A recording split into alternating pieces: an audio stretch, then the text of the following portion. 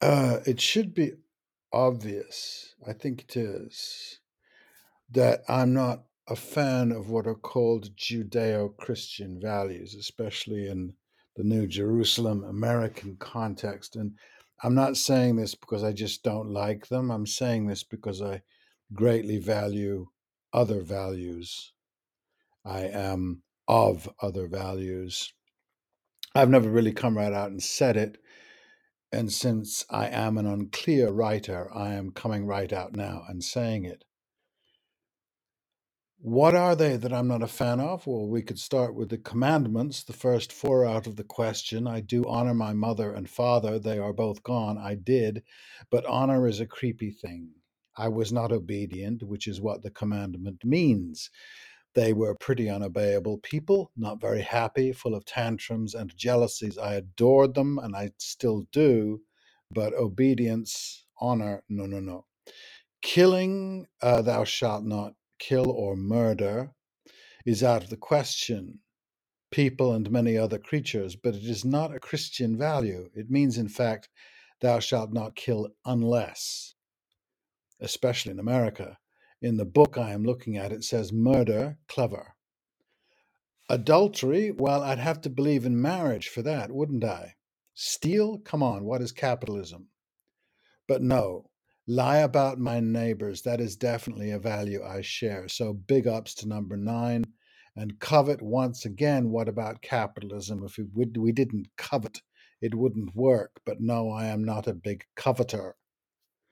The Protestant work ethic, I love to work, but as a badge of virtue, people miserable in their work, employers exploiting the employee's need for any job, the low waged job this value justifies, the slavery it justifies, the truth that most of our admired historical heroes might have done deeds but very little work, in fact, as we imagine it. Thomas Jefferson, come on, and is applied to Protestants, a community very keen on grievance.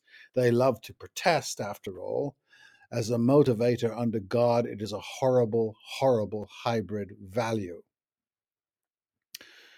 And then there is all the punishing of the sinner stuff, which seems to be less Judeo and more Christian, and the habit natural to the faith that these values are the way, the only way, to the great reward, which may be the least appealing or the most repugnant article of faith, the great reward. Once more, an exploitable promise, allowing the more fortunate to abuse the less. And that does indeed seem to be the most active value, and why capitalism is so very Christian. The other faiths, no, not the Abrahamic, though Christianity is the most blatant, but the other religions are really interesting in their values. And the strongest Christian value has been to persecute and or to patronize them. It is unavoidable when you claim you are the one and the only, and the big three of you and me are really one with different names and the same nasty definition of the human. I've known a lot of most marvelous people who have this religion, the ones who would have anything to do with me once they learned I did not share their faith or this set of values. The values we did share were outside the biblical, and lo, there were many. Religious women had some great ways around sex and God. If God had thought this was evil or only for procreation within matrimony, why would he give me orgasms and this profound feeling of connection and love? Popes would be purple if they heard these women, or any women, talking on anything for that matter. Another value, lest we forget. The Fathers knows best value, the second class human value, and at last the dominion over nature value. I hold no malice. It is one of my values, mostly because I usually understand why people do stupid shit like I do, and I don't need an ever present devil to be responsible for my sins. The clever, disqualifying concept of Satan, the basis of thou shalt not kill unless, is not only not a value, it is an atrocity against human nature. Marvelous people, the odd monster, the vindictive bishop. For him, I only feel sad, and I hope he is the end of the long line of sadists that Christianity has enabled through history. I'm very happy and content with my own set of beliefs. They are very, very few, my beliefs, and I didn't need stone from mountaintop to suggest killing it all was just not good. I'm good with yous, entirely, with what you believe. I don't share it, but I wouldn't deprive you of an inch of it. And yes, I am painfully aware this is not reciprocated. It is in the doing, not in the why, that counts.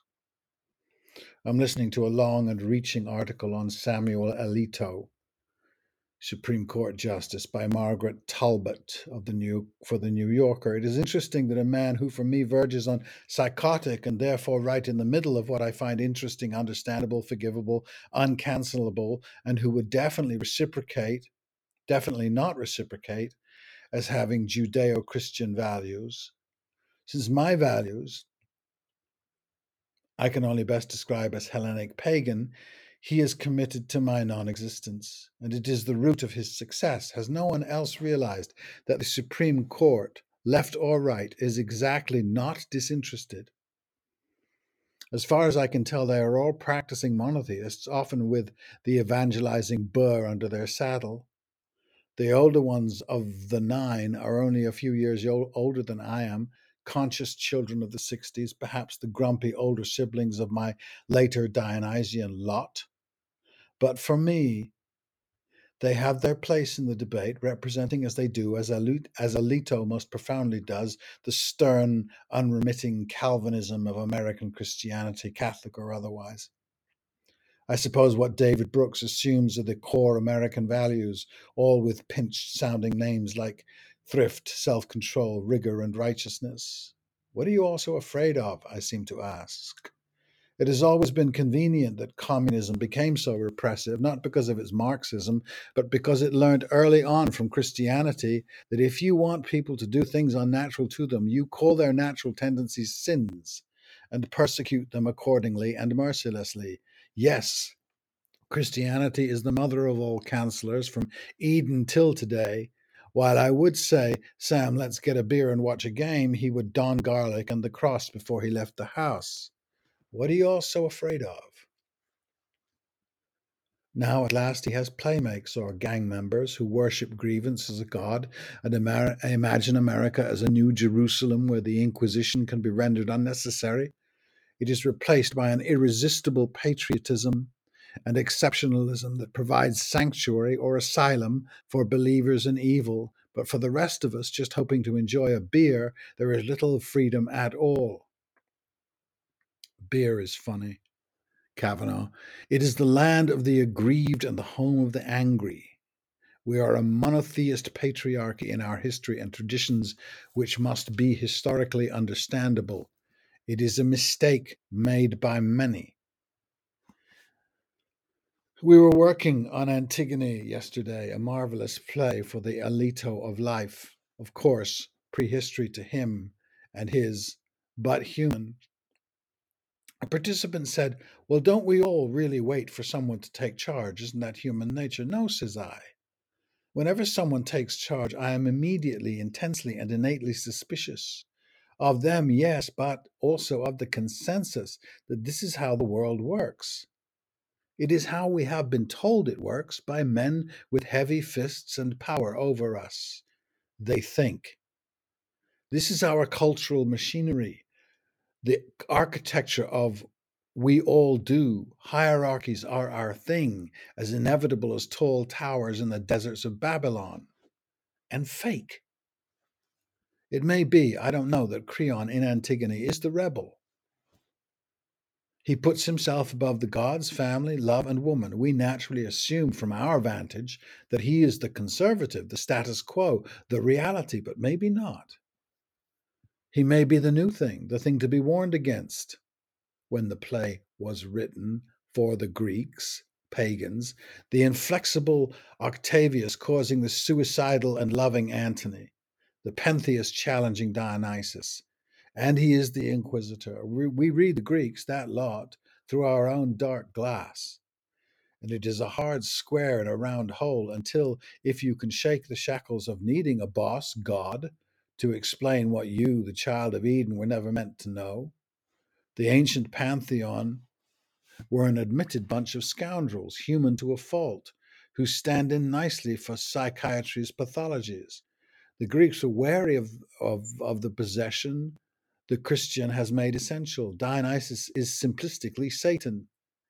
How would one live with this much larger worldview? Can we imagine the armies of Themistocles or Alexander not bound by obedience but by persuasion and love? A culture where the individual's sense of self made democracy the only way to proceed, not the thing we authoritarians call it, a sort of sop for the aggrieved. Apart from the plays, despite the Victorian translations of the scripts, that ghastly wave of Christianizing, it is just it just is not possible to put Pericles' funeral oration in a modern monotheist mouth. Try it, do, and admit that it is America that can only ever be and admit that in America that can only ever be a monotheist mouth. We have no other kind of politician. I can see the atheist or otherwise spiritual a mile off. They are not there. Dionysus is Satan, and his golden opposite Apollo is not there either. Kill one, and the other disappears in grief. So, as I say, I'm not a fan, not just because of the horrors it doth commit, has, and continues to commit, but because an alternative is so much more interesting. An attitude whence one can say to Sam, lighten up, not give him the really most powerful seat in the land because his buddy John doesn't like the criticism. Where these two miserable men and their beer buddy can be laughed at for their utter narcissism, while the laughter is aware that but for the grace of Dionysus, there go I.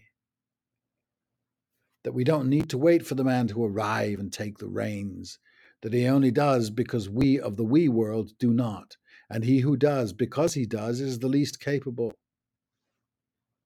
Once shot at this feeble patriarchy with boss above and fanatic sons below, doddering towards oblivion, there is no telling what humanity might do. Just say no to Dad.